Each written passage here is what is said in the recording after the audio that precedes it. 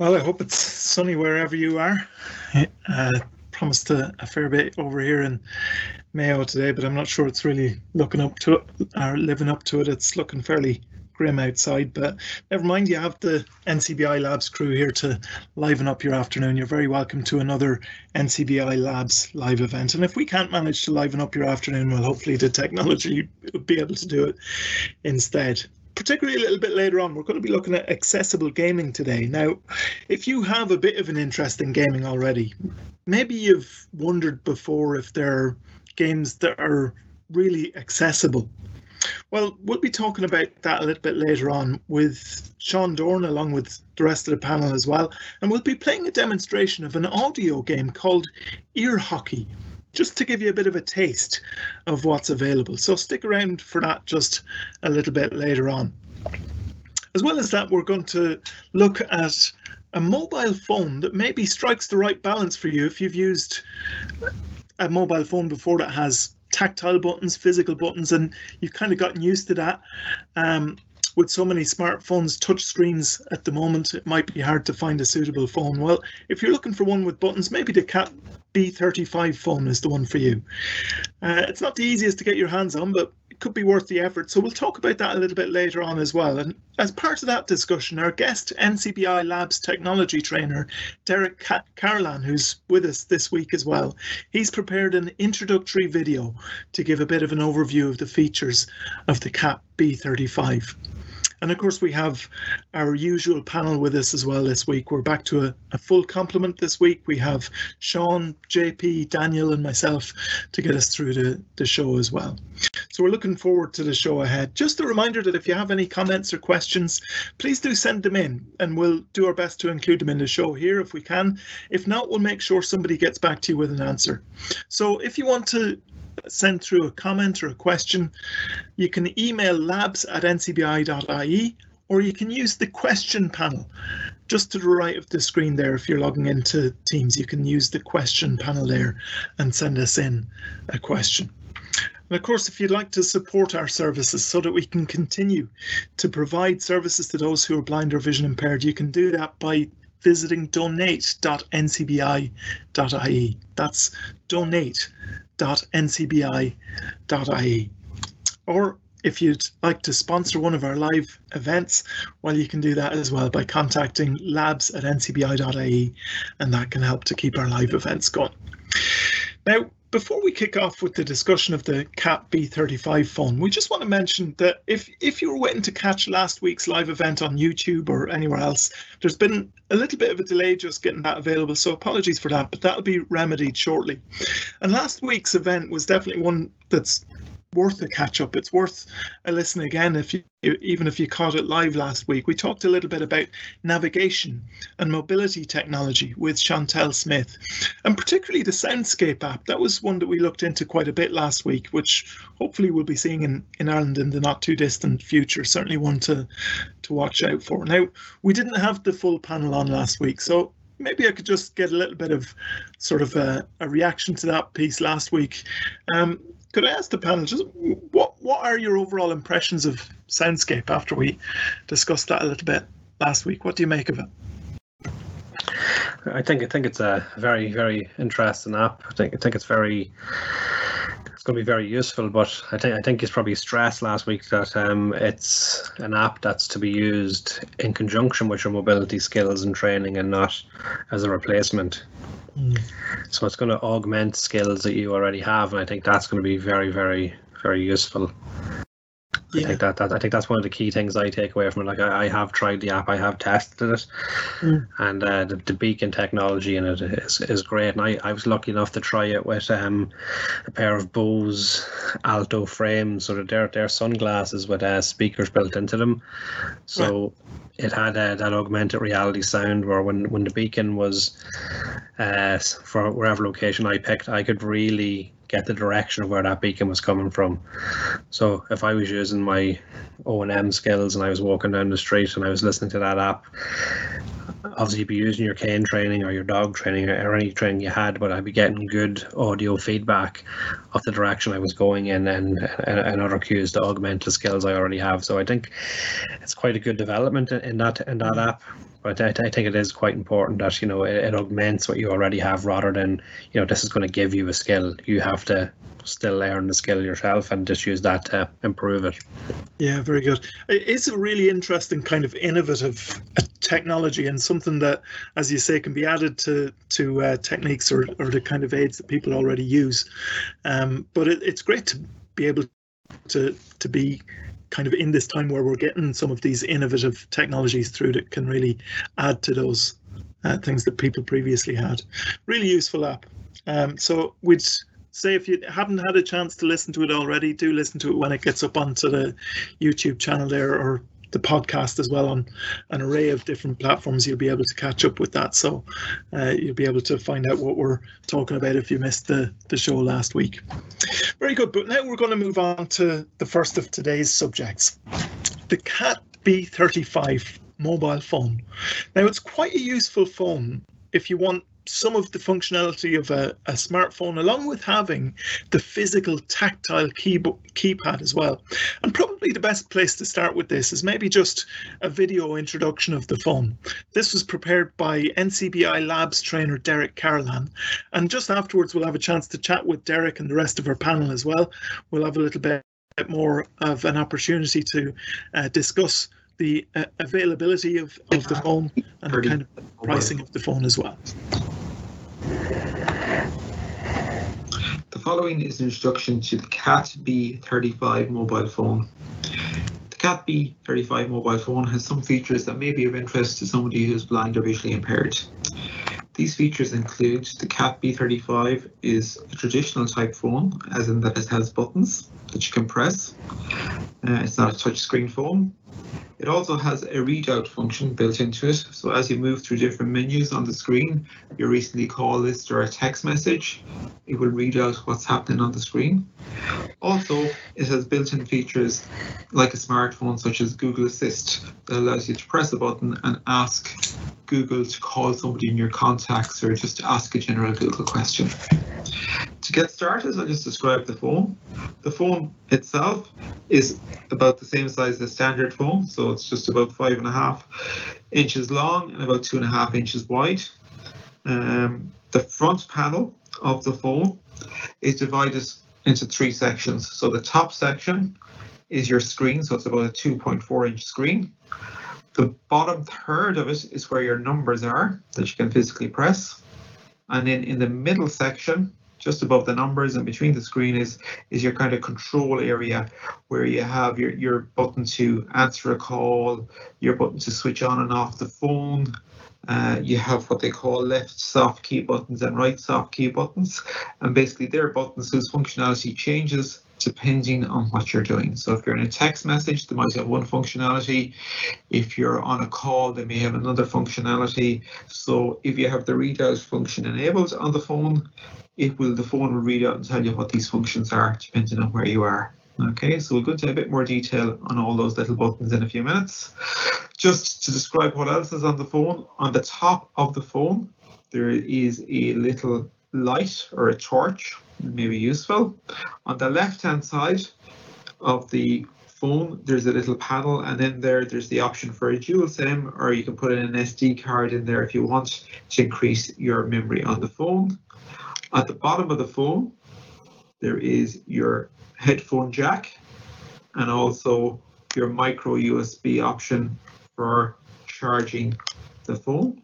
So that's all stored down there at the bottom. And then on the back, you have a 2 megapixel camera. Okay, so there's only one camera on the back of this phone. Okay, the phone itself is encased in a very rugged protective shell, so it's a quite durable phone and quite strong phone, so if you drop it you shouldn't have any fear of breaking it, and it's also waterproof as well. Okay, so that's quite good. So just to go back to the front panel again of the phone, so if I start at the bottom, so remember I said the bottom third section of the phone is just your numbers. So starting off on the bottom left hand side, we have your star symbol. In the center you have your 0, and on the right hand side you have your hash.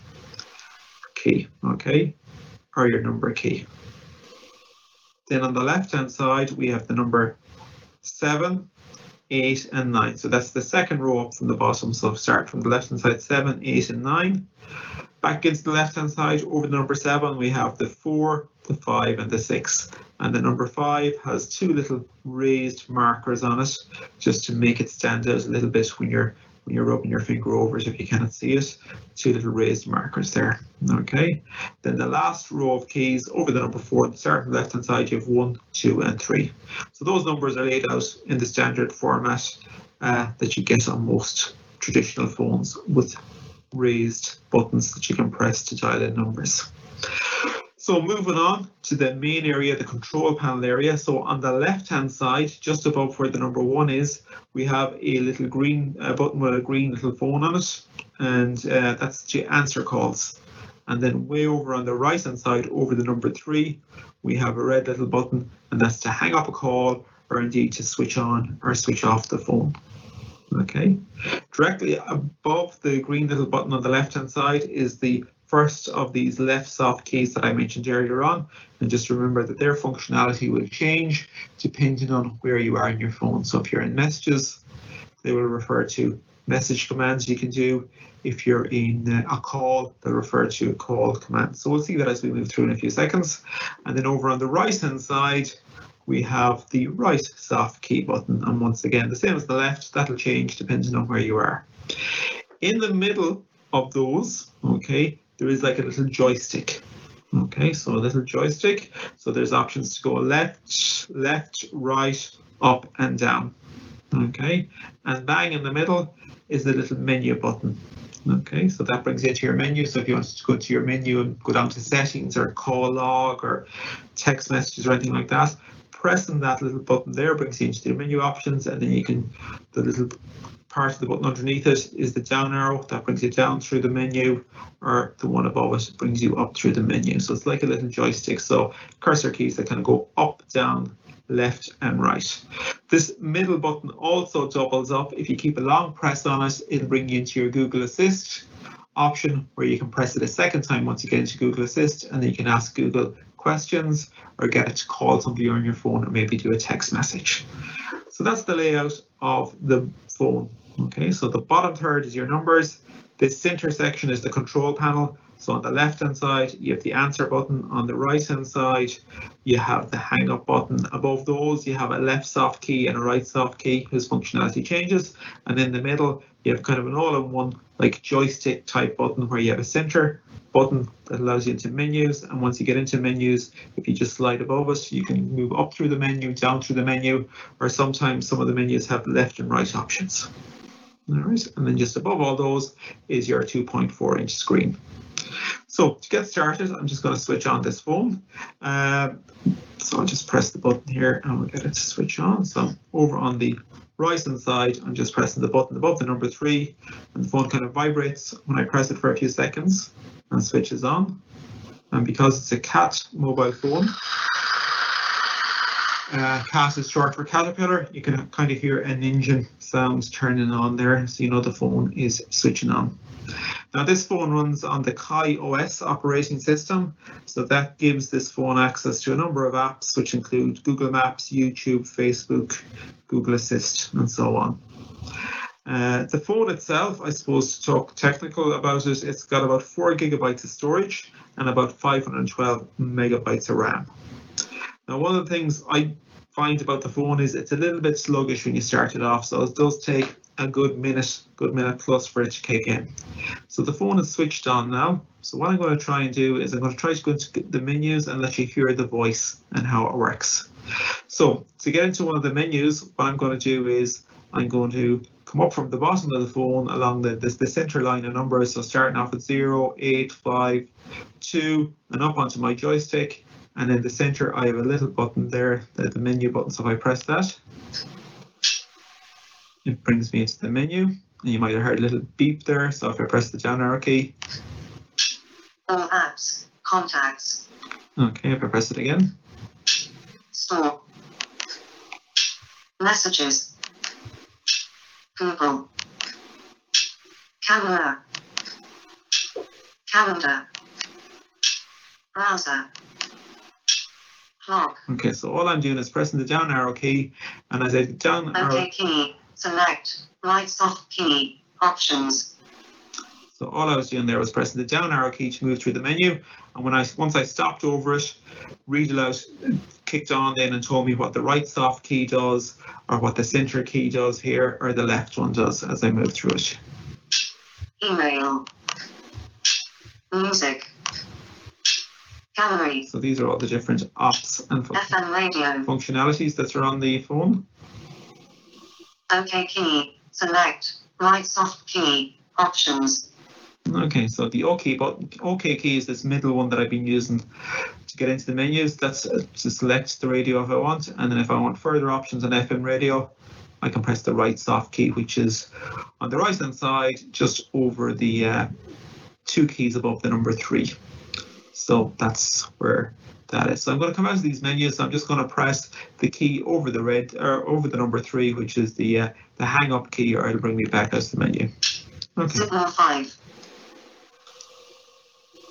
Grand. Left soft key. Notifications. OK key. Icon equals all apps. Right soft key. Contacts. Okay, so once again, the phone comes back and the readout function tells me that on the left hand side, if I press the left hand or the left soft key button here, it gives me notices. If I press the menu button here, or the OK button in the middle, that gives me menu options, or if I press the right soft key, that gives me contacts. So there are the different options, and it reads that out to me. What I'm just going to do is I'm just going to call this phone and just give you an idea of what happens when I call it. Okay, so just hit the button there, so I'll just wait for it to ring out. So hopefully it should call out my name. Derek incoming. Derek incoming. Derek incoming. Okay, so hopefully you could hear it call out Derek incoming coming there. Selected. Okay, so Left soft key. Notifications. OK key. Icon equals all apps. Right soft key. Contacts. okay, and that's one of the other kind of little things about the phone is it kind of a little bit slow to call out the notifications or tell you what the buttons are, but it does repeat it and it does kick in. So you'll probably notice that throughout the demonstration that it'll be talking over me a little bit. Okay, so we've got a notification in there. So if I come up here and press the left soft key button. A minute to go. Left soft key. Left square bracket object object right square bracket. OK key. Left square bracket object object right square bracket. Right soft. Call log. Call Miss Derek. 2. Okay, so it calls out. So just when I selected the OK key. Call. Right soft key. Options. So when I pressed the OK key button there, I got the option to go into the missed call, and it called out Derek was the missed call. So that just gives you an idea how the readout function works. So just come back out of that, and if I just go into my menu again, All apps. and go down as far as Contacts. messages. Messages. Unread Derek, unread, you missed one call from me. The latest at 13:34 on 18th of the 6th, 2020. To reply, just press your call button. Vodafone in touch. 13:34. Okay, so it just reads out the message and press the down arrow key there. Unread 50,227 unread. Just a reminder, your top-up offer with unlimited, any network calls and texts. 10 GB of data will expire on 8th of the 4th, 2020. And you still have 10 GB of data remaining on your top-up offer. To enjoy this offer for another 4 weeks, simply top up Okay, by €20. If I press the hang up button, the one over the number 3 on the right hand side, it just brings me back out of that. And if I press it again, it brings me back Signal out again. 5. So I'm back out. Left soft key. Notifications. OK key. Icon equals all apps. Right soft key. Contacts. So I'm back out here again at my I'm back out here again at my main menu, okay? So that's the way the readout function works. So as I move through the phone, it will let me know, okay? If I go to dial in a number, let's say I go 8 6. Okay, so it calls out the numbers as I type them in. Left soft key. 7 7 1 2 3. Okay, so I can do it like that. So it will call it out. Left Okay. soft key. Contacts. OK key. Call. Right soft key. Options. And if I just don't want to call there, I'm just going to press the 1 over the number 3 to come back out again. The hang up one, it'll just get me. Clear. Signal 5. Okay, so just keep it pressed for a few seconds and it brings me back out again. Left soft key. Notifications. OK key. Icon equals all apps. Right soft key. Contacts. Okay, so once again, you see the readout function is constantly listing to me what the options are on the screen there. If I want to use some of the smart features, what I can do is I can try using Google Assist. So what I'm going to do is the little menu button here in the middle of the screen, if I keep that pressed for a second. Okay, it brings me into Google Assist. And once I'm in Google Assist, if I press again, call Derek. Calling Derek, mobile. Contacts. Okay, so it's calling me there. So if I want to hang up, I'm just going to press the 1 over the number 3 again on the right hand side. So I'm going to press that. Okay. Connected. So that's the Google Assist feature. Okay, Left soft key. Notifications. OK key. Icon equals all apps. Right soft key. Contacts. Okay, so that just once again it lists out the options for the soft key buttons. That's just a brief introduction to the phone and how it works. Okay, the big pluses: it has that readout function, it has the option to use Google Assist, some of the smartphone features. Some of the drawbacks, I suppose, the constant reading out of those notifications on the left and the right hand side of what the soft keys are, and just it can be a little bit sluggish and slow to kind of read them out once you start up the phone as well. The phone itself, I suppose, it can be bought online. Okay, it was available on the Vodafone through Vodafone pre-COVID-19, but when I checked there last week, it wasn't available with them, so I'm not sure if they're getting it back into stock or not. It is available online. If you have any questions about it, please feel free to contact your local NCBI trainer, and we'll be happy to help you out. The battery life on the phone is quite good. They reckon it's got 12 hours talk time or 30 days on standby. The battery is very similar to a battery that you'd find in an iPhone 8, slightly better in fact. So that's just a brief introduction. Hope you found it a benefit, and if you have any questions or queries, please contact NCBI labs at labs@ncbi.ie. Thanks a million. Very good. So that was an overview of the Cat B35 mobile phone, and our thanks to Derek for putting together that really helpful video as well. And maybe we could just have a chat to Derek and the rest of the panel as well at the moment, just about some of those features of the Cat B35. You're very welcome to the show, Derek. Thanks for joining us this week. Hi Jude, thanks man.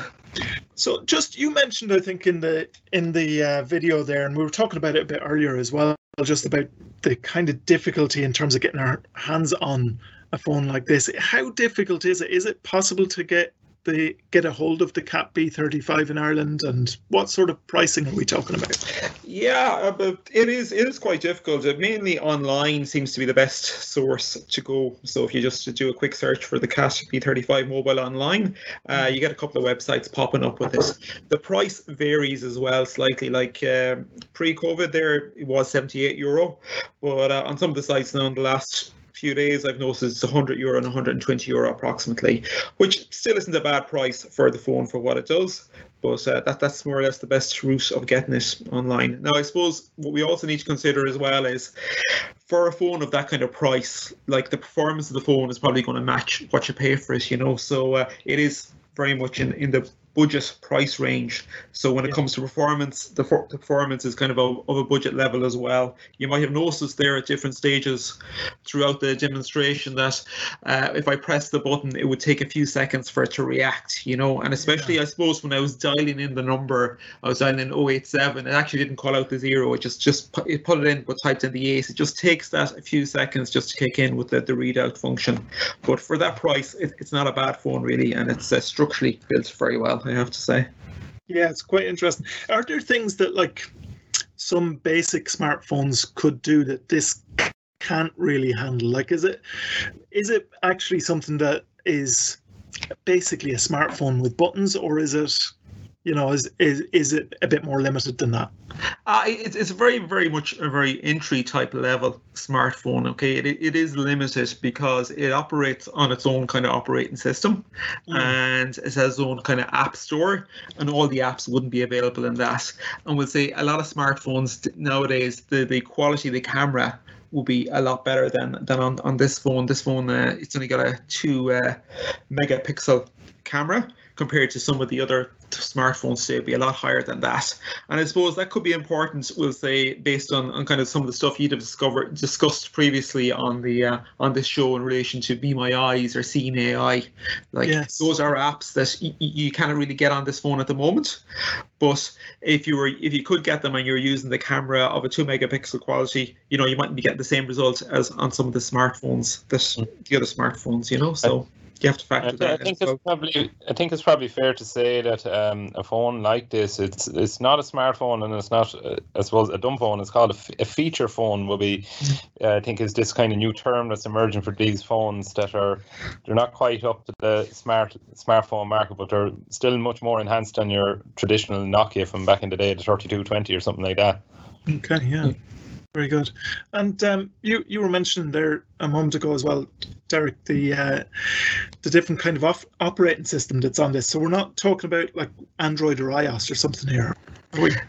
No, it's got its own operating system, the KaiOS. Now, it's probably some sort of distant relation of the Android operating system, but it's very much, I suppose, the company itself, KaiOS, kind of was launched back in, I think it was 2017, okay? And their main aim was to look at feature phones and enhance them, because I think since smartphones and touchscreen phones kind of started to kind of develop and evolve back in 2006, and I think the iPhone came out in 2007, these feature phones were kind of left on the shelf, and there's not real major development with them. So what this KaiOS guys are trying to do is develop them and kind of give them some smart features, as well as retaining the buttons on them, and just make them easier and cheaper for people to get hold of and use.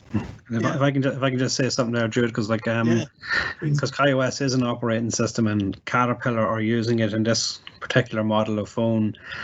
There's actually hundreds of types of phone using the KaiOS operating system.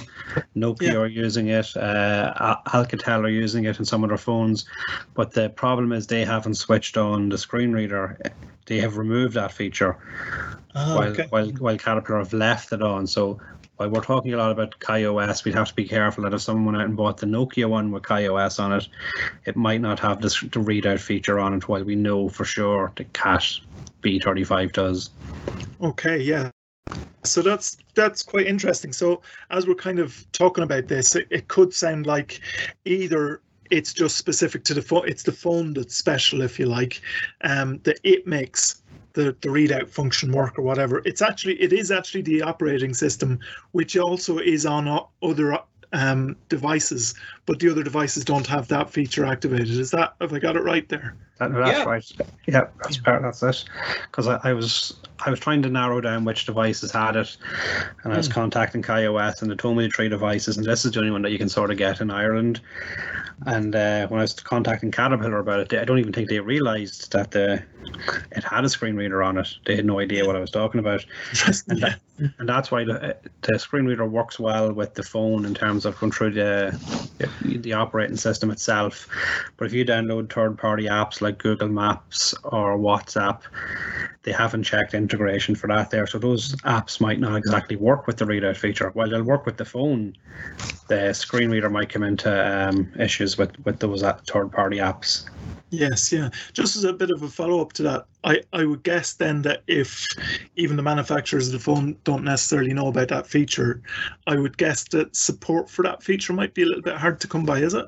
Yeah, that's probably why, like as Derek explained there, it's lagging in places and it's reading out things, maybe too often, like the soft keys. While if more people were using it and giving feedback, there are things that get refined, like the very first version of TalkBack or the very first version of VoiceOver. They all had teething problems, and they continue to get it to be improved.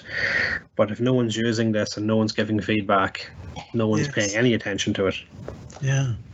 And it's a pity because like if we can get some more feedback towards it, like Kaios have kind of partnered with the likes of Joro and a couple of other companies like Nokia there, some of their handsets, and Alcatel as well. So like those are kind of large button phones that people would have got in the past as well. So if we could tie it all together, you'd have a nice phone at a reasonable price, Because the Nokia phones with KaiOS are as cheap as £40 online. Wow. And have all the same features except for they have disabled the screen reader. Like, so if enough people ask Nokia to turn on the screen reader, you could have a Nokia style phone for €40 with because to be as popular as the Nokia C5 was, Talks completely shut up shop there 2 or 3 months ago. Yes. So while people were sourcing the phones online, the old Nokia C5s, and taking the IMEI number, and we were contacting Talks to create a Talks that would go on that phone. Yeah. We used to do that up until 3 or 4 months ago, and Talks have completely shut up shop. So that's why we have to look for new avenues. And we know there's the Mini Vision phone, which is, it's a similar phone with buttons, and there's the Blind Shell. It also has buttons for people who like the tactile feel, but they are slightly more expensive, but they're very, very refined. Yeah. And because this is really unknown now in KaiOS, it's not refined at the minute, and that's the issue, and that's the trade up from price. Yes, yeah, okay. So that's kind of handy to know. So if you're listening and you like the sound of this phone, you know what to do. The other manufacturers of phones that are using KaiOS, I think you mentioned Nokia there particularly. If they have enough people, if they hear from enough people looking for that same feature. Well, the Nokia one, it's the slide phone. It looks like the one from the Matrix. If people have ever felt one of those phones or seen that movie, it's a particularly nice looking phone. But if I was going on holiday or going to a festival and I knew it would have WhatsApp on it and it would have net access, that's a phone I'd want to bring there. So if I lost it, I went, well, that's €40, and rather than losing a €400 smartphone. Mm-hmm. Nokia have a lovely one there, the 2720 Flip as well. As far as I'm aware, they don't have the voice or the screen reader on that either, but It is a gorgeous looking phone as well. And the beauty of it is it has the big buttons. Just Derek, when you were testing out the B35, just looking at the video, it just appeared to me maybe the buttons were a little bit on the small side. Did you find that? No. I think they're fairly okay. I think as buttons go, they're spaced out fairly well. So they are. So there is a little gap between them. Size wise, no, they're okay. They're okay. I suppose I've seen larger and I've seen smaller, Daniel, to be honest with you. So they're kind of the Cat B35 phone itself is probably like 10 to 15% bigger than the Nokia C5 overall, and it's quite sturdy and rugged. You could throw it against the wall and it would survive. Yeah. I was wondering, Derek, how you found the ruggedness of the phone in terms of, obviously it's a bit kind of heavier, sturdier phone, but there's advantages, as Sean mentioned there, is I think you could drop this phone from a height of 1.2 meters. It could be in water for 35 minutes.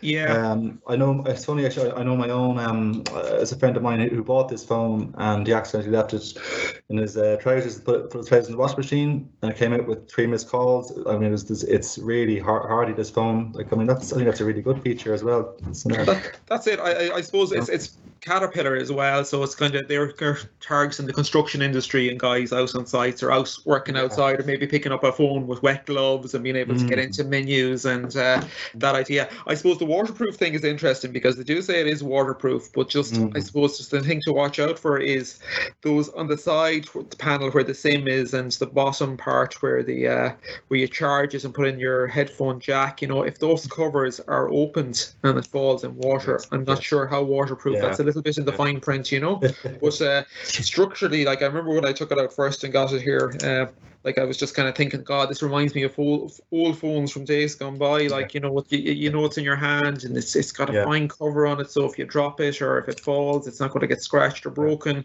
Compared to, let's say, an iPhone that I have here, you're kind of constantly watching it, minding it, making sure it doesn't fall. So yeah, it's definitely very rugged and structurally strong. I see a question has just come in there. What is the model number of the Nokia slide phone? And that's Nokia 8110, or 8110, probably in the way they'd say it. But we have to stress that probably doesn't have the readout function, but it would have every other feature that KaiOS provide, but not readout, not the screen reader. Yeah, very good. It's good to kind of talk about some of the other alternatives as well, because it's handy for people to know that there are other options, and even that really that same feature could be possible on other phones at some point. It's kind of useful to know. I noticed in the video that you were using Google Assistant a little bit there, Derek. I guess that with the limitations that are on the phone, I presume that wouldn't give you the same full functionality as it would on other smartphones, would it? No, it's limited from the point of view, I suppose, with other smartphones. You could just pick up the phone and say, okay, Google, do something. Whereas with this phone, you actually have to press the button in the middle at the top and hold it for a few seconds, and then that brings you into the Google Assistant, and you press it again, and then you can start talking by asking it to call somebody, or you could do a text message as well, or you could ask it a question as well, and it'll come back and give you the answer. That's dead handy. Yeah. So it's good to have that kind of combination of the feedback of speech and the Google Assistant in such a cheap phone. It's very good. And some of the apps that you talked about using there, WhatsApp and things like that, are most of the kind of commonly used maybe communications apps, or most of them available in the KaiOS store, like WhatsApp, Facebook, Twitter, all those sort of things. Facebook, YouTube are available on it, so they are. And let's see what else. Google Assist is there. Google Maps, which is quite handy as well, but they're a limited version of it. Go ahead, John. And unfortunately, because they're third party, they might not have built them with the screen reader in mind. They might not have labeled the buttons, and it might not interact with it correctly. So it's very early days in this app, and like for someone who's going to be using the calling features or messaging features, they'll have good results. But if you want to get into those apps, your results may vary, and that'll improve over time if enough people say, I'm using this phone with readout and I think they should be improved. Yeah, I guess that's the issue with it, isn't it? If this was like an iPhone or something that was really, really widely used, there'd be that almost pressure to make sure development keeps up with popular apps. Imagine we give no feedback to Apple about VoiceOver. It never would have improved, and basically now the manufacturers don't know about this feature in it, and no one's giving feedback. So this entire feature could disappear, or it could blossom. We just don't know it. I mean, it's very early days in this phone. Here's a question that I think might be a little bit of a difficult one to answer, because I think it's a bit of a difficult one to answer with quite a number of technologies. But a question that's just come in there: how effective is it with web pages and email as well? But we could talk about both. Yeah, I've used it with a web page there, and I suppose it depends on the web page and how that's laid out and designed as well. It's just a bit slow and cumbersome, and kind of just you're using the joystick to kind of move down through it, so it wouldn't be as would say fast as something with a voiceover on an iPhone or anything like that, So okay, so not quite as easy to use for that. Email. Email. To be honest, I haven't tested on the email, Daniel. So okay. So handy to kind of have a bit of a sense of those anyway, even to know about the web pages that you can manage it, because it can be kind of notoriously difficult with accessibility features sometimes, depending on the web page. So if we were to kind of sum this up a little bit and we were just to give a bit of a broad, now obviously we can't kind of be prescriptive with this and say that this will suit everybody, but who would really go for this? Would somebody, for example, if you were already used to a smartphone, would you actually go back to using this? No, I don't think you'd go back. Okay. There'd be leagues apart. It's like a smart Android phone or an iPhone is going to be much better if you learn that there's steeper learning curves and you get better results. But this is entry level. Mm-hmm. It's got tactile buttons for people who just can't get on with using a touchscreen. Yeah. That's it, exactly. I suppose what I was thinking when I had it here and was using it was like over the years I would have linked in with different service users that may have had a phone themselves for years, a Nokia or some maker model, and they were so used to it they knew where all the buttons were and they could use it and they were happy out, and then it obviously comes to the end of its life and they have to go and get another one, and when they go into the local store or wherever they go, they're kind of presented with a different phone, a touch screen or whatever, and they wouldn't be that comfortable moving on to there. So it might be just for somebody who wants a basic phone with buttons that has a bit of the readout function that'll talk back, that allows them to make a call, receive a call, send a text, receive a text, check missed calls, and then also give them the option of trying out stuff on Google Assist, without having to break the bank, That's very good. Where I see it going, yeah. I think it'll also, a pleasant place, if you have your good iPhone XR and you're going off the likes of a festival or a concert, or you're going out for, you're going to some event and you say, gosh, I don't want to bring my, 1,000 euros worth of a phone with me. Maybe it's a handy second phone to have that you can just pop the SIM in and off you go to these events. If you lose it, it's not the end of the world. Yeah, exactly. Yeah. I know outside of sight loss, people would often buy them for older members of the family because they're left out of WhatsApp groups, because everyone's in a family WhatsApp group now, or everyone's in some sort of WhatsApp group. And if you bought this for an older member of the family, they're also getting those WhatsApp messages as well as regular text messages. Yeah. But in terms of the screen reader interacting with that, it doesn't really match up yet. So for someone who's new to sight loss and is used to the Doro phones and might want menus read aloud to them, it's a good starting point. It's not as good as the Blind Shell, it's not as good as the Mini Vision, but it's it's very, very much cheaper than them. But that, as the lads described there, that price difference can come across in quality though.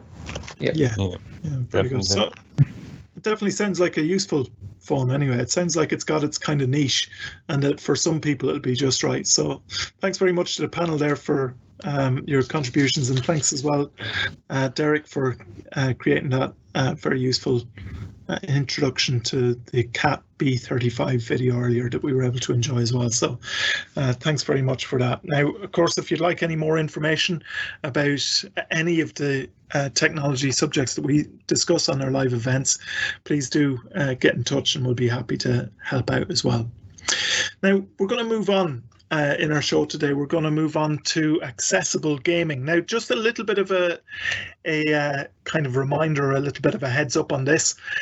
In a moment, we're going to be playing a video, just a brief kind of demonstration of an audio game, and we'll have that coming up in just a couple of minutes' time. But if you have a set of headphones, good stereo headphones, it will be handy to have them useful, or handy to have them to hand and ready to use for that demonstration, because the stereo element of it is actually something that's quite important. So if you do happen to have a good pair of stereo headphones, you might want to lay your hands on that and plug them in, and we'll get to see why that's of use in a moment. Now, maybe we could get our panel back again and we'll have a little bit of a chat about accessible gaming. I don't know how many of you would call yourself gamers. Any gamers on the panel? Not since I was a young lad where the games involved jumping over boxes and collecting coins. I think that's not sophisticated enough for a lot of people. About the same. Yeah, I'd be about the same as well. What was your first gaming experience? I remember the ZX81. Anybody ever have a ZX81 using games on it? I had the Amstrad CPC 464, so it's kind of like exact same one, Sean, yeah. It's a very similar. Both used BASIC, and you had to load from games from tape and Set, yeah. Oh my goodness, it's about your patience. I had a Commodore 64. It was an unusual one. I had a not the cassette now, the other guy cartridge. Yeah. He was a rare one. You were very fancy. I remember that. Yeah. That was what we only dreamed of when we had the ZX81. Because I look at kids now when they're on their iPads and their tablets and they're playing games, and it comes on instantly, and then they download a new game next instantly. Yeah. Well, we had to load from cassette, which took an hour and a half for a semi-decent game. I had the exact same as you, Sean. I had an Amstrad and loading games like Manic Miner or Gauntlet, and I remember it would take so long with the cassette. I mean, you could put the cassette in, and you could go off, play a game of football, come back, and then you come back and it'll say turn over the cassette and part 2. So, that's if the game worked. I had forgotten about that. Yeah. Syntax error in loading your game. The sounds of one of those things loading still haunts me. It's such a screech. Oh man! Anybody ever have one of the old Atari consoles? I remember having the Atari 2600. My friend had one. It's absolutely huge. Put like 3 or 4 laptops together, and you pretty much have the Atari, which could just about handle. Was it Pong? Was that it? Yeah. which ties into Microsoft Air Hockey later on, which is basically Pong. But the Atari 2600, like I said, it was huge, and it had wood paneling on it. It was like a piece of furniture rather than a home games console. It was, yeah, a decoration choice. Decoration choice, yeah. Very very late 70s, early 1980s. Yeah, that's it. Didn't even hook off the lockbox, or it would ended up in the fire. That's it. Yeah. I don't know about you. I haven't particularly used any kind of games console for quite a while. I think the most recent one I had was the first Xbox, so that tells you how much into gaming I am. Well outdated with it, but it is something that's so big these days. I mean, even if somebody isn't really into the big immersive games that can last for hours and hours, I mean, even just the small games on smartphones and things like that, people are well into it these days, aren't they? So that's kind of the point of like the subject people sort of want to talk about today, because whether it's kids or adults, like we all know people who are sitting in the backseat of a car or on a bus, and just to spend 10 minutes killing time, they're sick of reading the newspaper that day, to play a 5-minute game or a 10-minute game, whether that's a word-based game, whether that's an audio-based game like we discussed now, or number-based games, whatever the case may be. Sighted people very easily can whittle away 5 minutes and do those games. So there is a market emerging now where there's games built for visually impaired people in mind. Yeah. And it just allows you that kind of same thing of like, oh well, I've got 5 minutes on this bus, or I'm in a car journey for 45 minutes, and I might want to play a little game here in the back. It's just kind of things like that. That's just that everyone else might do, and you might like or you may not like. It's just it's available. Yeah, and that's what we're kind of about, really, is to see what's available. When we're talking about games, are some of these kind of mainstream games, are the big ones particularly accessible for people with a vision impairment? Definitely, there's major improvements recently for low vision, for the low vision end of it. So like I said, you're talking about Microsoft and PlayStation, on their latest consoles, they're adding accessibility features like you can increase the text size, you can zoom in on the menus. Some of the menus now, a screen reader will read them.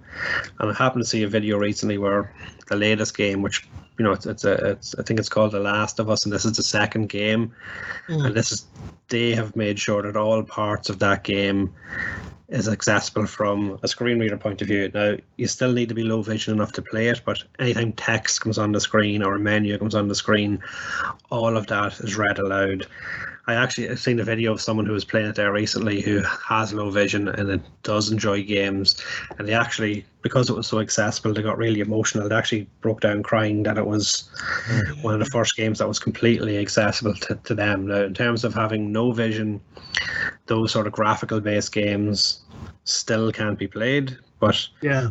that's why there's alternatives emerging, and it's very early days in that market. And I think in 2 or 3 years' time, there could be really complex games for people without any vision. But so, what are some of those alternatives? Like I think we mentioned already, audio games. What's that about?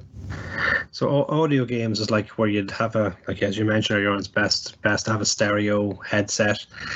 So like you'd be listening for sounds coming from left or right, or panning from left to right, passing your best bit, what would be your peripheral, and kind of like a sound stage kind of thing, and like you can react to that as you go. Like there's games like where Endless Runners, where your character basically runs down an endless road. Yeah. So if you heard sound coming from the left hand side, you'd swipe to the right to avoid it. Okay. If you heard sound coming from the right hand side, you'd swipe to the left to avoid it there. Or if you heard sound coming from the bottom, like where it's panning down lower, you can swipe up to jump over an obstacle. And they're actually quite interesting games, and it has that kind of high score mentality of like, well, I got 200 last time, can I beat that? Can my friend beat me in that? Yeah. So yeah, very good. That's where the audio end of it would come. Yeah, very good. So it is actually quite an interesting kind of genre of game in itself. It's got kind of a particular skill that's involved with it. Now, probably the best way to let people know what we're talking about here is to actually maybe play a bit of a demonstration of one. So just as we're lining up this video, we've got a little bit of a video here, just going through the gameplay of a game called Microsoft Ear Hockey. So Ear, E-A-R, hockey. And this is one that does rely on that idea of the audio feedback that you get in a pair of stereo headphones, as you'll see as we're going through this game. Now, the idea of this, as well, as we mentioned earlier, it's a little bit like Pong that was on the old Atari games, kind of like a block tennis sort of thing, table tennis perspective, maybe just the concept of the game, if you like. But just have a listen to this and see what you think. Okay, so we've already downloaded Microsoft Ear Hockey from the Microsoft Store. And we're just going to start that up in a moment. But just to let you know, right from the start here, that Ear Hockey has its own voice engine. So it's going to be talking back to us as we're going through this. It's not going to be using a separate screen reader. It's not going to be using JAWS or NVDA. Now, they would be working away if I leave them on, and I'd end up with two voices. So I'm not going to use a separate screen reader here. I'm just going to let the game talk back to us so that we get a clear idea of what's happening in the game, and we're not having to listen to two voices. Of course, if you want to start off this game and using your screen reader, you can go ahead and do that the same way as usual. You can go to your start menu, you can type in Ear Hockey, press enter, and it'll start up for you, and you could turn off your screen reader at that point. But I'm just going to start this up now, and we'll just get the opening screen here, and you'll hear that coming in. This is an audio-based game and is better enjoyed with headphones.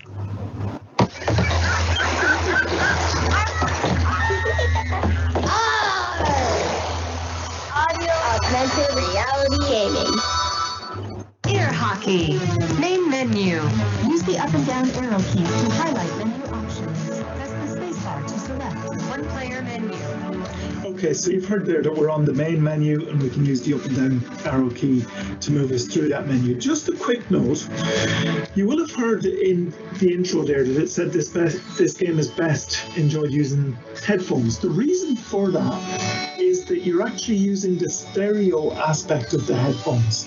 So in a moment, when we're hearing sounds, we will hear sounds either to the left or to the right, and that will help us in our gameplay. The whole idea of this game is that you've got like a paddle or a bat that you're going to hit a ball with, and you're going to choose which direction you move that bat based on the sound, whether you're hearing the sound in your left ear or your right ear. So you need to have stereo headphones to be able to hear that properly. Now, just before we give you a tutorial, let's just go up and down through the main menu. She said that I can use the up and down arrows here. So we're on one player menu at the moment. Let's press down. Two player menu. So we have two-player menu down again. Tutorial. We have the tutorial. We're going to go into that in a second, but I'll just press down one more time. Exit. Exit is the last option on this main menu. So let's go back up using the up directional key to tutorial, and we'll go into that using the enter key. Tutorial. And enter. Tutorial. During certain parts of the tutorial, you will be locked in place. If you wish to quit the tutorial at any point, press the backspace key. You are a cattle placed on one end of a rectangular court. There is a ball at the center of the court. Listen to how the sound changes when the ball approaches you. Press the spacebar to launch the ball toward you. So there's the description of the game. It's telling us that to start us off, we just need to use the spacebar. So that's all I'm going to do.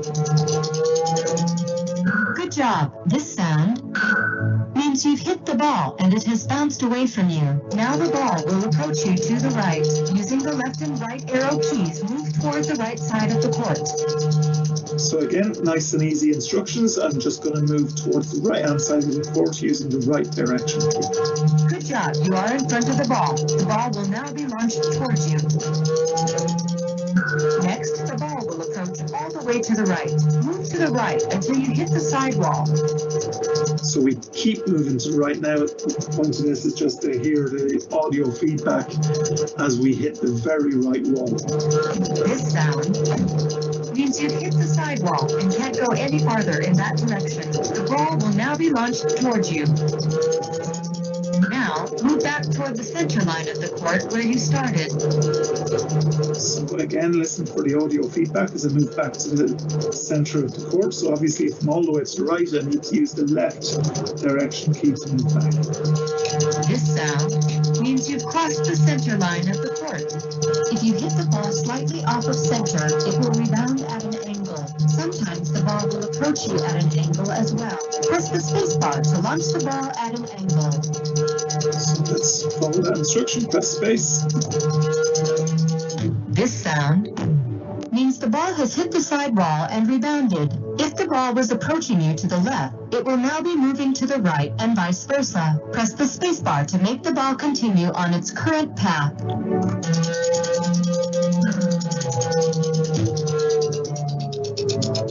This sound means the ball has moved to the other side of the court and has been hit by your opponent. This sends the ball towards your side again. You and your opponent will hit the ball back and forth until one player misses the ball, which will score a point for the other player. When a point is scored, gameplay stops and the ball is reset. Press the spacebar to play against the AI opponent.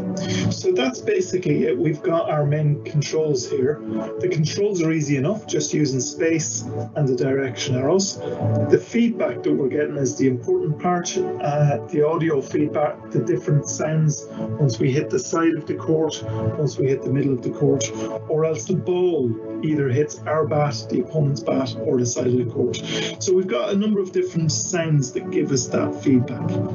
So after going through that tutorial, we have this option to go and play an AI, an artificial intelligence opponent.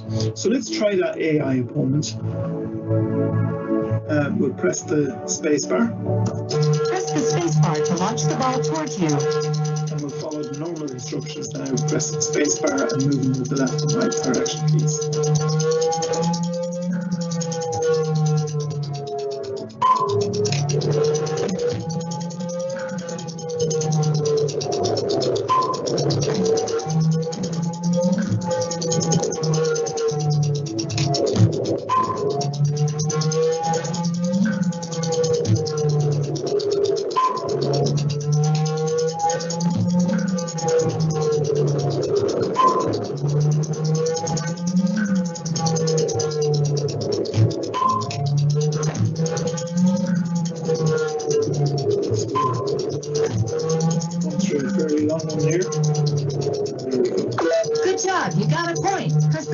To play again, or press the backspace key to return to the main menu. So again, you're hearing all the feedback as it goes back and forth until you hear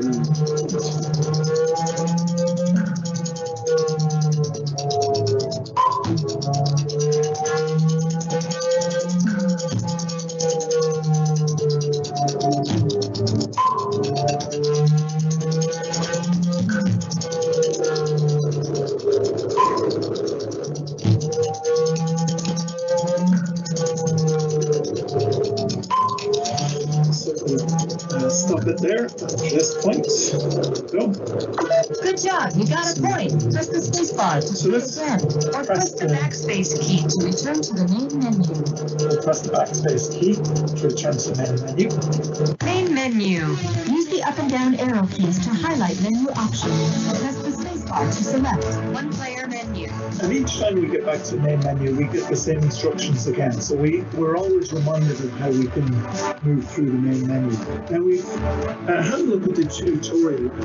Let's just have a brief look at the two-player menu. So I'm going to use the down key. Two-player menu. And press enter. Two-player menu. Use the up and down arrow keys to highlight menu options. Press the space bar to select. Find an online match.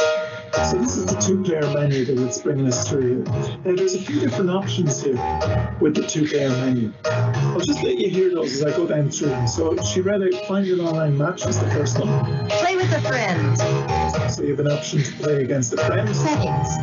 That's settings. Main menu. And then main menu would bring you back to where we were before. So let's just go through those options again. Find an online match. Find an online match. That means basically that we will play a match against somebody that we don't actually know. Now they're not an artificial intelligence, it's not like the game we've just played. It is a real person. It's playing over the internet.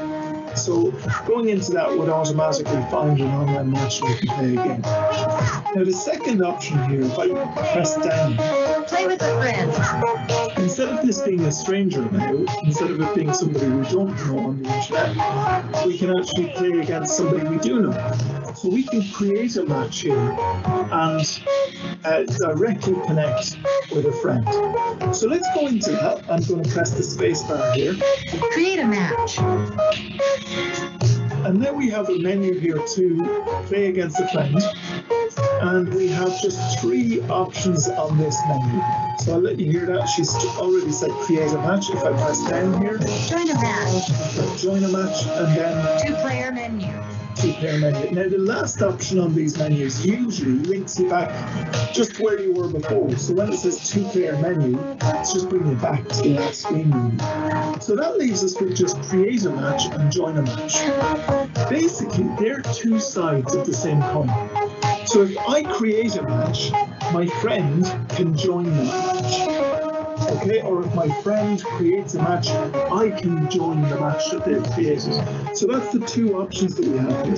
Let's just show you how you would do this. If I go into create a match, so I'll just go back up. Join a match, create a match. And this time I'm going to press enter to create a match. Match created. Your PIN is 4086. Your friend can use this PIN to connect with you. Reread PIN. So the PIN number that was read out there, 4086, that's the PIN I would now just maybe text to my friend, pass them on somehow this PIN number, 4086. And they would be able to use that PIN to be able to join this same match. They would do that by going to join a match. So a moment ago we went into create a match, but we said there was another option, join a match. Well, they would go to join a match and enter in this PIN that we've just had, 4086. Now, if we've heard it once, but we've just kind of forgotten it, we didn't quite catch it, we've got the option here of rereading the PIN. So I'll press enter on that. 4086. And it'll reread it for us, just so that we can make sure that we have the right. Now, I'm going to go back to the previous menu. Two-player menu. A connection could not be established. Two-player menu. And again, I'm going to go back to highlight menu options. Press the spacebar to select. So we've already gone through these options, so I'm going to go back and I'm going to use the backspace this time. Main menu. Use the up and down arrow keys to highlight menu options. Press the spacebar to select. One-player menu. So the useful thing with this is that backspace will bring me back through the menus, and I can also use when I'm selecting one of these options, it's either space, which she mentions, or generally speaking, when I get onto an option that I want to activate, I can also use the enter key. So I'm just going to go through a very quick one-player menu. I've gone through the other options here, and I'm just going to go through the one-player match. One-player menu. Use the up and down arrow keys to highlight menu options. settings. Press the spacebar to select. During gameplay, the visual display will be off by default. To turn it on, go to the settings menu. Start game. So, just what she's mentioned here, that the visual display will be off. So in a moment, I'm just going to start the game here. All the visual display will completely disappear. And really, that's the point of this game, is that you're using your ears, the sounds, to be able to play the game. And you're not relying on visual feedback at all. So I'm going to leave that way, just to give a proper sense of the gameplay here. But if you wanted to turn the graphics back on and the visual side of things back on, you can go into the settings and change that. Settings is just press down once here. Settings. And there's settings. I can go into that by pressing enter. We're not going to do that at the moment because we want to just get proper gameplay experience. So I'm going to go up to start game. Start game. And press space. 0-0. The first player to score 7 points wins the game. Press the spacebar to launch the ball toward you. The ball will be launched toward the player who lost the previous point. So let's just play a couple of points here just to give you a sense of this. And again, you'll get the best kind of sense of this if you're using headphones. So let's just go ahead and launch the ball using space.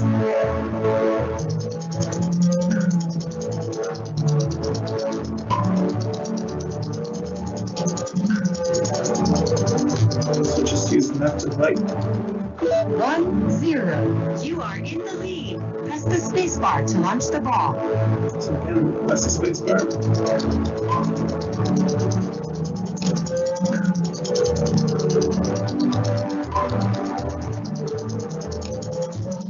1-1. The game is tied. Press the spacebar to launch the ball. A little bit tricky here because you're trying not to really hit the ball just pure center.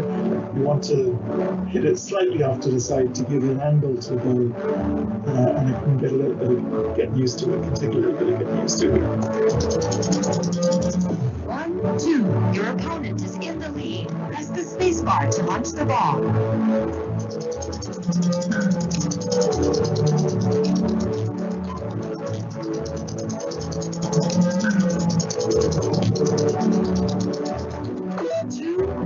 The game is tied. So we've got a bit of a sense of it there. So we'll just press backspace here. One player menu. Use the up and down arrow keys to highlight menu options. Press the spacebar to select. During gameplay, the visual display will be off by default. To turn it on, go to the settings menu. Start game. So we're back to the one player menu. Now, any point here, I can either backspace and go back through the menus, or what I'm going to do at the moment is I'm going to press escape. Are you sure you want to quit the game? Quit the game. Which allows me to quit the game, or else I can, if it was a mistake, I can press down. Keep playing. And keep playing, but I'm going to quit the game here. So that gives a sense of what Microsoft Ear Hockey is all about. It's really trying to make sure that your gameplay just relies on the audio feedback that you get back through a pair of stereo headphones. You can use your directional keys.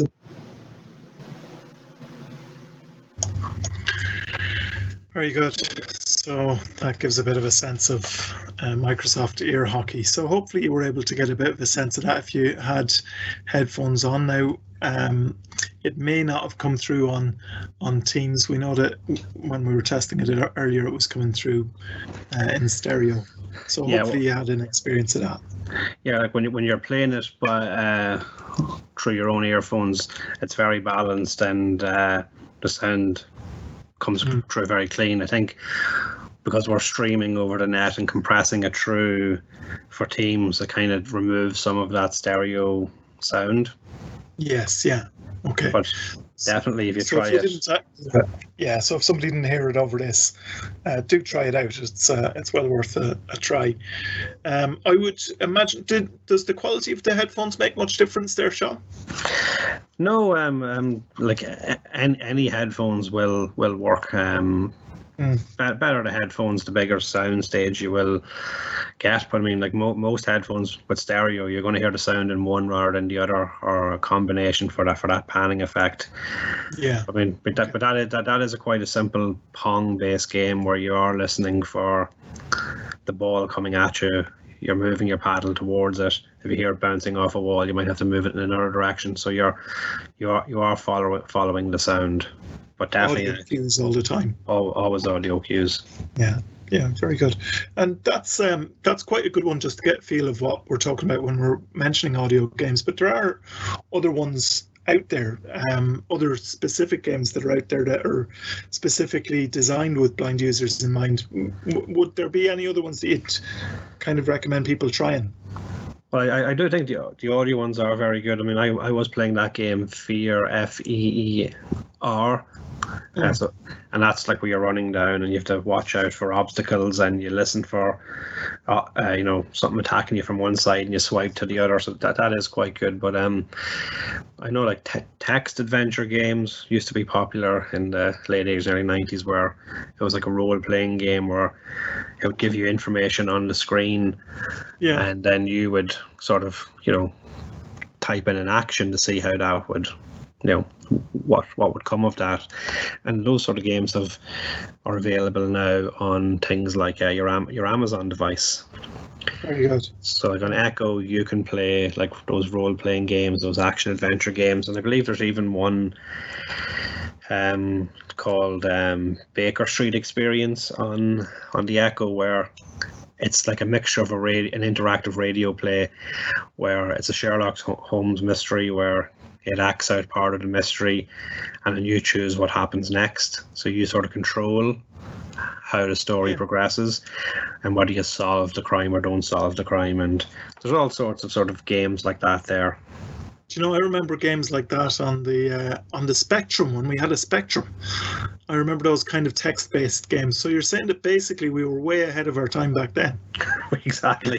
So now the text-based games have become audio-based games where, like you said, there's all, Alexa is full of them. There's all sorts of games where you can have these adventures on, or mystery games where you have to solve the mystery by interacting with the actual Alexa device.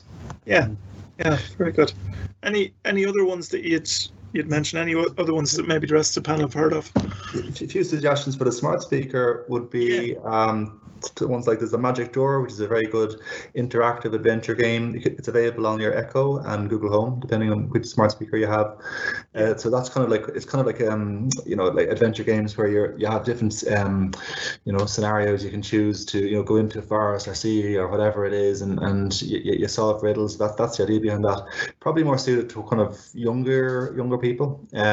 It's also a good to try on your smart speaker. It's a song quiz. So it just plays a song and you have to guess the title and the artist, but it goes to different genres as well. It goes through you get 60s or 70s, 80s music, that kind of thing. And then there's a very good one, it's called Alkinator as well. It's Alkinator, if I pronounce that right. And the idea behind this is that you think of a celebrity in your head, and then your Amazon Echo will ask you questions to see if it can guess that person. And the idea with this is that it'll get it in hopefully under 20 questions. So it's a good one to try. It's a bit of fun. That's actually a good like parlor type game, isn't it? That exactly. And I know we do have on our weekly newsletter, we do try to include kind of tips, things to do try on your Amazon Echo or Google Home, but we often have games included, so you can check that out as well. Would you be able to give us a demonstration of that, JP? Yeah, you know what, I might be able to. I have an Amazon Echo here, so I could try it. She's never far away. I'll try it. This is Alkinator, and it's a free game that's available on your Amazon Echo. So I'm going to think of a celebrity. Well, I'll think of the President of America. I'll think of Donald Trump. This is dangerous stuff here, dude. Yeah, controversial here, isn't it? So let's just see how it goes. Okay, so I'm going to say, Alexa, play Alkinator. Hi, I'm Akinator. I can read your mind. Think of a character. I will try to guess it. Are you ready?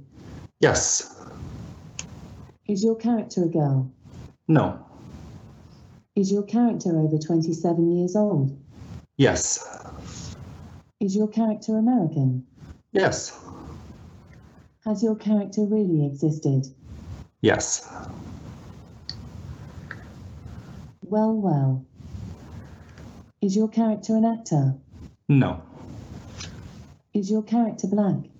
No. Is your character a YouTuber? No. Well. Has your character been the president of a country? Yes. Huh. Does your character want to build a wall? Yes, he does. Okay. Is your character the oldest amongst their siblings? Yes. I guess that you are thinking of Donald Trump Jr. Am I right? Yes. Yes, I guess right. Do you want to play again? No. Thanks for playing. Oh, there we go. Well. Well. There's little colloquialisms in there. So I got it. Yeah. In the end, you can have a bit of fun with these kind of games. Yeah. It didn't take too many guesses. Some of the quizzes on the likes of your Google Home and Alexa, they can be quite good as well. Particularly maybe if you have a small group of people around, now that we are slightly more unrestricted in our COVID-19 days. Yeah, I really like the quiz one on the Google Assistant where she pretends to be a quiz show host, and I actually think it's actually done quite well. It's actually very funny. Yeah. It sounds like there's a fair few options out there. Obviously, it's like there's a way for it to go still, but there's actually a few options there already. Like in terms of low vision, like they're always going to be improving, larger screens, putting in screen readers, voicing menus for those graphical based games. But for games with for people with no sight, like where you are sort of, there's audio based games, there's these text adventures, there's number based games, or there's word games. So I think they'd all sort of need to be combined into different. Like part of it could be an audio bit, and then you have to answer a question, and a part of it could be, a number riddle, or a part of it could be you choose what happens next, and then have to play a bit using the sound. Yeah. Because there's even games where like there's a blind assassin, it's called, JP, or blind assassin. Yeah, it's very good. I haven't tried it now myself, but I tried that a few years ago, and it's something you'd wear earphones, and it would create that sort of 3D sound. And I think your daughter leads you on an adventure. Your swordsman has lost his sight. Yeah. And then when you hear people attacking you, it comes from a certain that's side. Right. Is it a blind legend, John? By any chance? Blind legend. That's what. Yeah. I figure as you were describing it. Yeah, I was trying that actually over the last couple of days. It is very good. And like that, you are. I think I think the idea behind this game is that it's a blind knight, and set back in the 1300s, his wife is captured, and his daughter is trying to lead the knight who's blind to the wife. So you're following the daughter with kind of swipes on your screen. So actually, as I was playing it there the last day or two, just to see what the game was like, because there's a lot of hype about it. And I have to say, it's kind of addictive actually. You kind of get into it, and suddenly a half hour goes by, and you're there on your phone. There's no visual at all with this game, but it's just very addictive. Yeah, I was there with my earphones on and just playing away, and it doesn't use voice over here. Yeah, there's a fair variety of different types. So, if we were kind of revisiting this conversation in 5-10 years' time, like what does the future of audio gaming look like as far as you can see yourselves, or what would you kind of imagine it to be? Well, it would have to become a bit more complex. Like the games now are quite simple, so that's why I think like combining the different types of games you can have into a bigger adventure. Because at the minute, like with that one there, you're just walking through and you're sort of attacking people with your sword if and when needs be. Other games is just like you're answering questions, and other games is like just listening out for sound cues. I think when they start combining them into like a bigger game, it offers game developers more of a platform to give you more of a variety in terms of the type of game they can give you. Yeah, interesting. So in a way, we're almost at that point of the old Spectrums and Amstrads and things like that, where they were in gaming terms and where they've come to now. Exactly. As kind of grown and built and in complexity and everything. So similar sort of path, you reckon? I think so, because I mean, if Microsoft Air Hockey there is basically Pong, and how far those games have come, I mean, it just takes clever developers and people with good ideas to kind of implement that in an interesting way that people haven't thought of before. Yeah. And unfortunately, because of the limitations of Teams here, we weren't able to give you that in full stereo. So we do recommend people try and look up audio games, try them on your phone, put in a pair of earphones, go onto your laptop and download Microsoft Ear Hockey. Yes. And give it a go. Like the interesting thing. Oh, sorry. Go ahead, Dan. Yeah, just on the Ear Hockey, there that was all controlled by keyboard and the arrows. Yeah. And if somebody, I'm just thinking out of the box here, maybe somebody had a USB gamepad or something like that. I wonder how would it sync up with that? Well, there's no reason why it couldn't. It may not be implemented yet, but I mean that's the kind of feedback these developers want. And the thing about Microsoft Ear Hockey, it was developed in Microsoft Garage. So Microsoft Garage is like if you work a 40-hour week, they say that you can put 5 hours a week towards your own projects. Yeah. Your kind of own innovations, and that's where Microsoft Garage is where Seeing AI came from. Yeah. Are you sure now it's Microsoft Garage? I'm sure I heard Microsoft Garage. Oh, Garage. Yeah. Garage Band or Garage Band. Yeah, but it is interesting just to kind of think about where it could be, and it's kind of one of those watch this space things, isn't it? Because it's interesting what's there at the moment, but it's going to get better. Yeah, I think it's quite interesting that Microsoft Garage has the people have spent their time developing Seeing AI, and another group has developed Microsoft Hockey. So the people are taking their time out and they are coming up with innovations and different things for the sight loss community, and I think that's a great thing. So and to be fair, it's decent stuff too, isn't it, Sean? Yeah, absolutely. So, I mean, but they're always looking for feedback. I mean, that's what, if you got that Ear Hockey game, and again, as you said, Daniel, maybe that works better with a controller. Tell them that they should have a controller access. If you think that you should be able to turn the music off while you're playing the game, that's another thing. If you think, everyone wants feedback on what they're doing, and everything gets better with feedback. If we just let this stuff kind of sit there and not use it at all, it will never improve. Yeah. Good point. I think that's a good kind of takeaway point from the whole show, to be honest, because we mentioned that earlier with the readout feature on the iOS.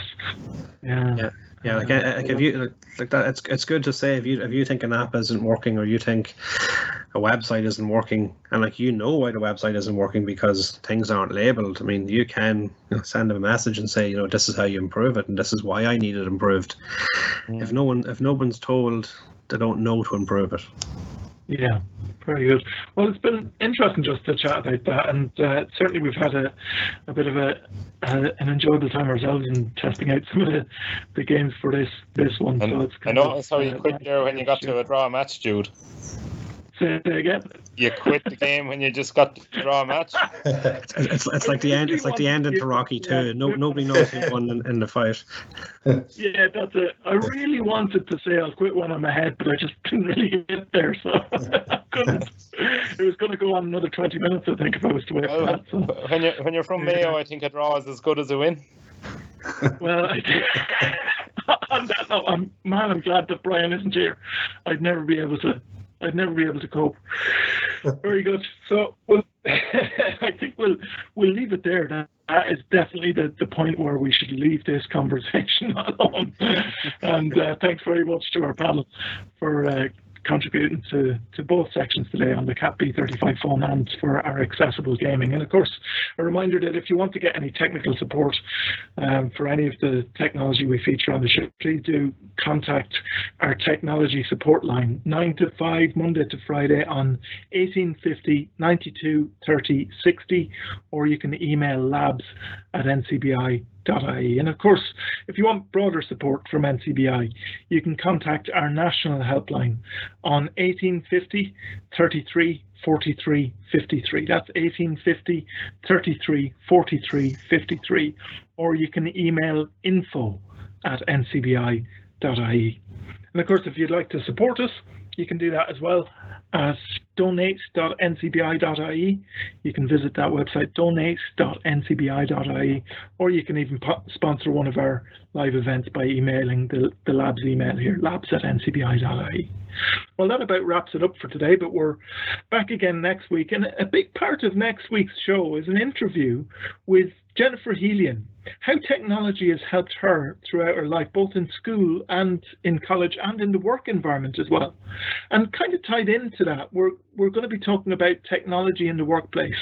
Maybe you might feel a little bit worried about the challenges that a vision impairment might bring in the workplace. Well, we'll talk about that as well. That's all in our show next week. So we look forward to having you back for our next live event. So all that's left for me to do is thank once again our contributors and our panelists today, and to those who are working behind the scenes to look after the technical aspects of the show as well. And we look forward to joining everybody again next week for the next NCBI Labs live event.